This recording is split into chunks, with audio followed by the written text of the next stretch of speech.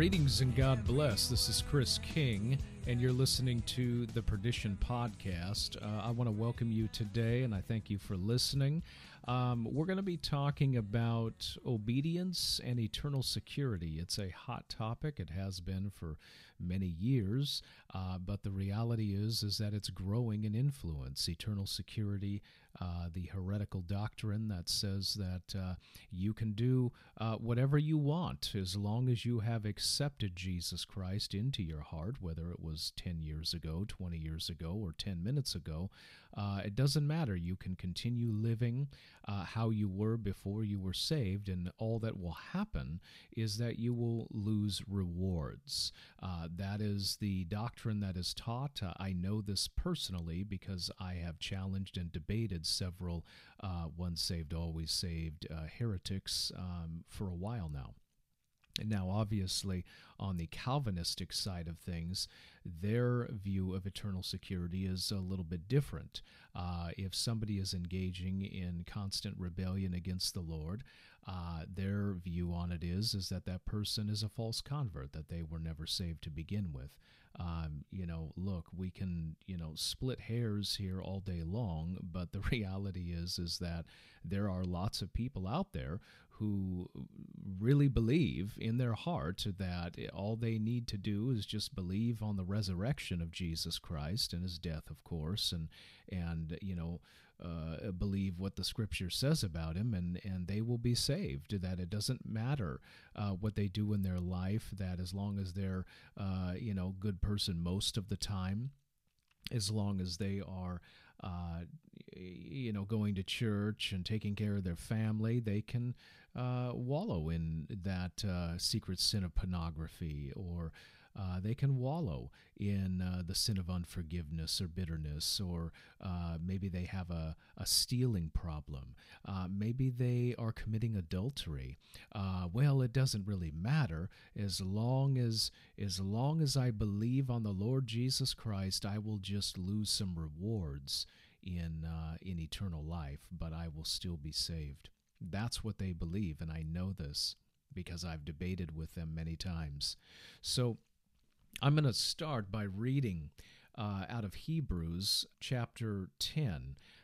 It says here in verse 26, "For if we sin willfully after that we have received the knowledge of the truth, there remains no more sacrifice for sins, but a certain fearful looking for judgment and fiery indignation which shall devour the adversaries. He that despised Moses' law died without mercy under 2 or 3 witnesses. Of how much sore punishment suppose you that he shall be thought worthy who hath trodden under foot the Son of God, and hath counted the blood of the covenant, wherewith he was sanctified, an unholy thing, and has done despite unto the Spirit of grace? For we know him that has said, Vengeance belongs to me. I will recompense, saith the Lord. And again, the Lord shall judge his people. It is a fearful thing to fall into the hands of the living God." Now, I'm going to be dealing with this issue in more depth in a couple of weeks when I publish an article called "Eternal Life Requires Obedience in This Life." We're going to be dealing with not just the don'ts, but also the do's, what you can do in your life to adhere to the obedience to Jesus Christ, to the cross. And I know that there's a lot of people out there that struggle with different types of sins. I know that there are people that are engaging in sin, maybe willfully, but they also want to overcome. I know because I counsel these people. They do what they don't want to do, and they don't do what they should. Okay, they know what they're doing is wrong. They want to overcome pornography. They want to overcome sexual immorality or unforgiveness or bitterness or theft or whatever it is in their life, rage and anger, things like that. They want to be an overcomer, but it's very difficult for them. And they're not realizing that it's a battle, and it will continue to be a battle with their flesh until they finally overcome. The overcoming does not come about when you die. That is a falsehood. The Lord expects you, if you have years to live and not minutes to live on this earth, the Lord expects you to be an overcomer in this life. He expects you to overcome your flesh and to hold it captive. That is what the New Testament is all about. As 1 Peter 1:14 through 16 states, it says, "As obedient children, not fashioning yourselves according to the former lusts in your ignorance, but as he which has called you is holy, be ye so holy in all manner of conversation. Because it is written, Be ye holy, for I am holy."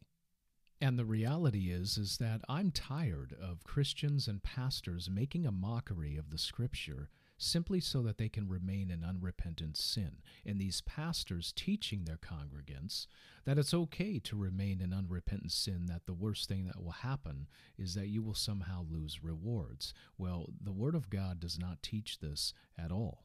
In Ephesians 5, it says very clearly, listen to what Paul says.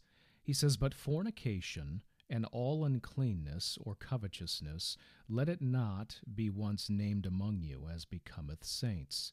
Neither filthiness, nor foolish talking, nor jesting, which are not convenient, but rather giving of thanks. For this you know, that no whoremonger, nor unclean person, nor covetous man, who is an idolater, has any inheritance in the kingdom of Christ and of God. Let no man deceive you with vain words, for because of these things comes the wrath of God upon the children of disobedience. Be not ye therefore partakers with them." Let me say that again in verse 6 of chapter 5. It says, "Let no man deceive you with vain words." Okay, do not be deceived, guys. If you're walking in the ways of the flesh, and I mean in constant rebellion against God, you're not going to see the kingdom of God. You have no inheritance there. You notice how Paul does not say anything about rewards. He's talking about actual inheritance and walking with the Lord in eternal life. It's not optional. Paul is very clear. He says, this wrath will come upon the children of disobedience. It doesn't matter that you asked the Lord into your life 20 years ago. If you are walking in overt sin in your life, and you know what that is, let's not play games. You know what sin is and what it isn't, and if you're walking in constant rebellion, maybe you're a drunk. Maybe you have a severe drinking problem, and maybe that's been your sin all this time. And the Lord has been telling you need to repent. You need to come out from, that lifestyle and start doing His will, but you keep rejecting Him. You see, that's called disobedience. You are mandated by the Lord to put down the works of the flesh, whatever that is, and to walk in obedience if you want to have eternal life. You and me are going to give an account one way or another.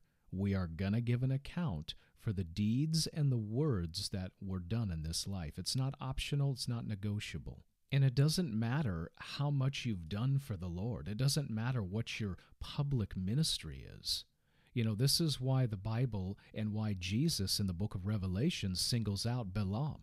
We all remember Balaam. He was an actual prophet of God. He wasn't a false prophet. He wasn't a prophet of Baal. He was a prophet of the living God who actually prophesied accurately. And what happened is that Balak, king of Moab, wanted him to curse the Jews because he recognized Balaam as an actual prophet of the Lord, and he offered him money for it. Well, what happened is that Balaam, every time he went before the Lord, he would ask God to curse these enemies, and God would bless them instead. And this happened 4 different times. Balak would take him to different places, and the Spirit of the Lord would come upon Balaam, and he would bless the Jews instead of cursing them. This is what happened, and it's all documented in the book of Numbers. Well, at the end of it all, Balak became very frustrated and left, and that was the last we heard of it until later on in Numbers 31, we hear that Balaam was actually judged, that he was actually killed in a small battle that the Jews had with the people of Moab. And what we learn is that Balaam later on was teaching Balak how to seduce the Israelites into Baal worship and to sleeping with Moabite women. That's what he did instead. Now, this is interesting because Balaam was a true prophet of God. In fact, his prophecies were a lot more accurate than any false prophet we have today. The false prophets of today don't even care if they're accurate. They just ramble on YouTube, and if they hit it, they hit it. If they don't, they don't. They don't care. Balaam was at least accurate. He at least cared and had respect for the word of the Lord. But the problem is that Balaam also had greed in his heart, and that's what I want you guys to focus on. Balaam had greed in his heart, a sin that he would not let go of. So even though he was a prophet of God, he heard the word of God, and he would prophesy accurately, he still would not let go of greed. And Satan tempted him with greed through the words of Balak.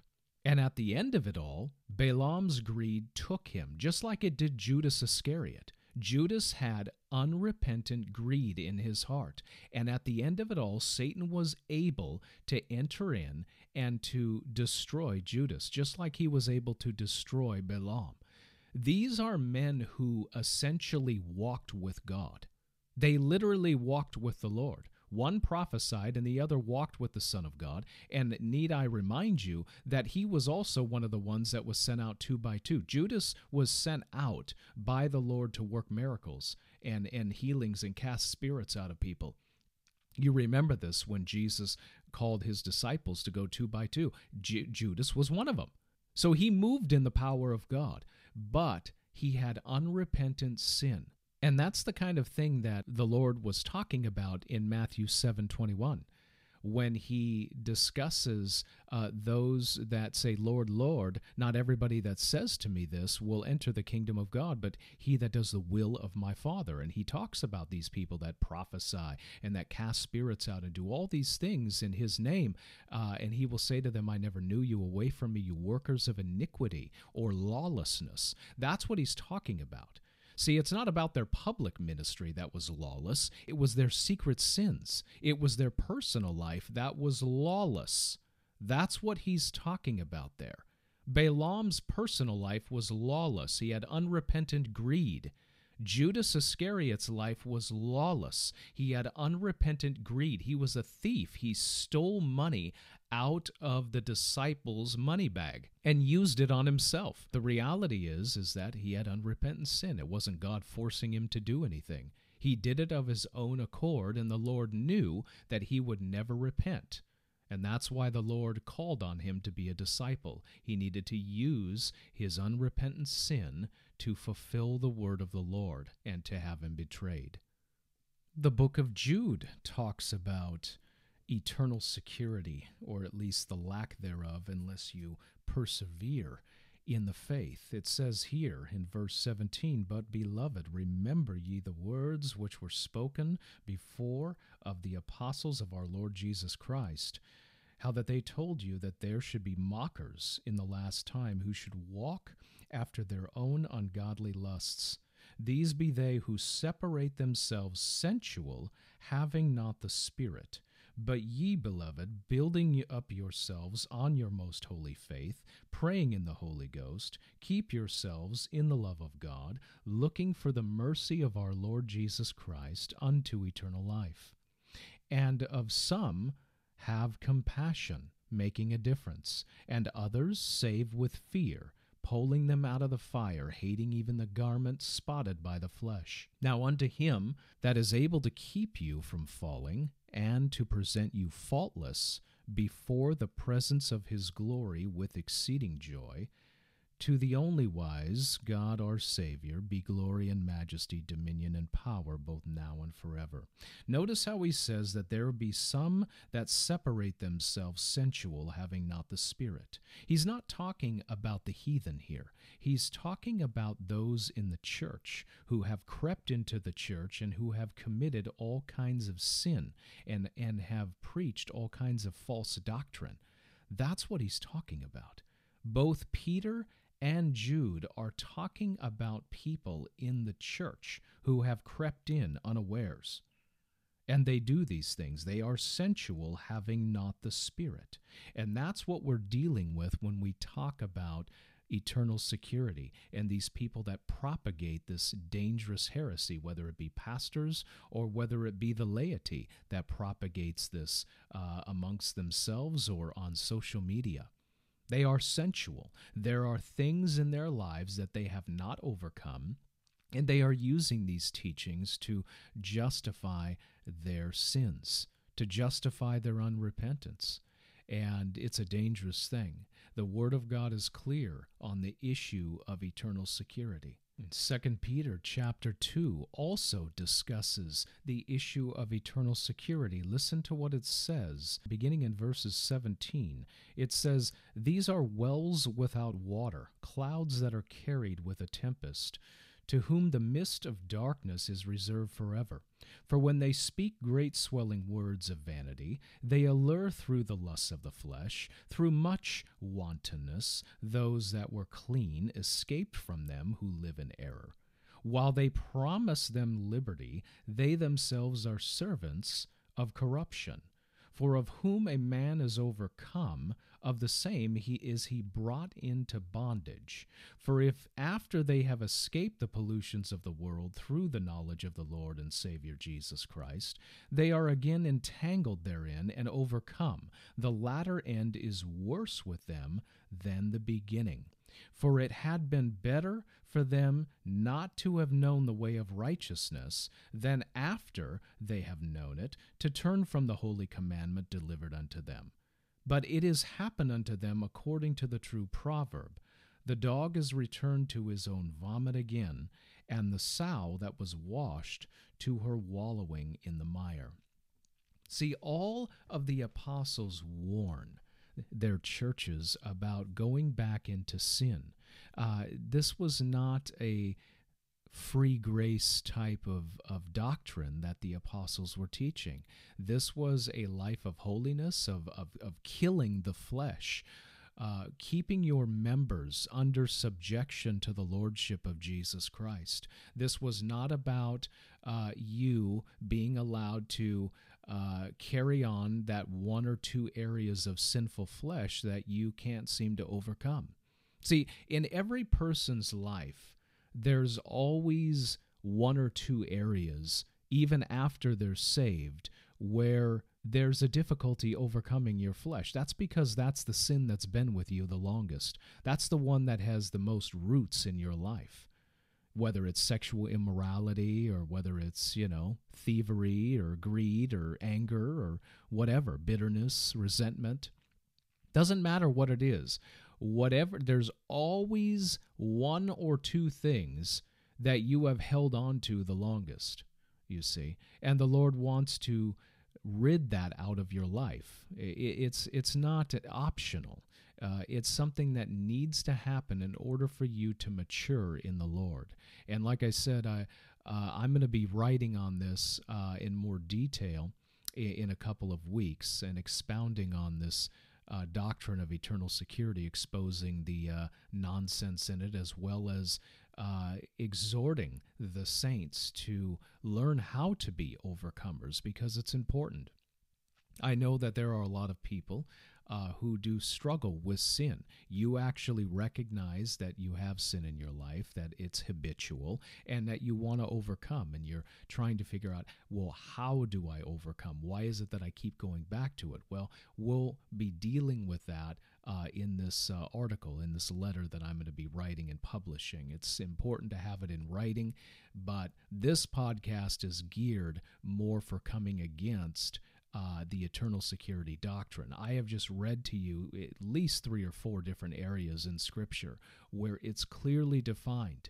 It's clearly defined that walking in holiness is not optional if you want to see the kingdom of God. It's just not. I'm sorry. I'm not here trying to sell you something. I don't have a church to try to keep up. I don't have, tithes that I need. I'm telling you these things out of a pure heart.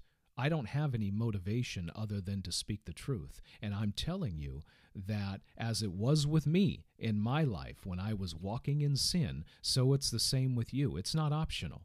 The Spirit of the Lord told me over and over again, you've got to come out of your sin. You cannot keep doing this. When you do that, when you overcome, then you will see the blessings. Then you will start seeing the answered prayers. Then you will start seeing the fruits of your labor and your salvation. But until that time comes, guys, I'm telling you, you're going to have hardship, you're going to feel guilt, you're going to feel shame, and rightfully so, because that is the Spirit of the Lord convicting you of sin and calling you to repent. It doesn't matter that you invited Jesus Christ into your life 10 or 15 years ago. If you're wallowing in the mire, He expects you to come out and to be washed. That is the word of the Lord, and that is what He expects you to do. So I hope you hear what I'm saying, and I hope you look forward to that letter that I'm going to be publishing in a couple of weeks to read about this more extensively. I want you to send it to different people that you know are struggling with sin or who believe the lie of eternal security.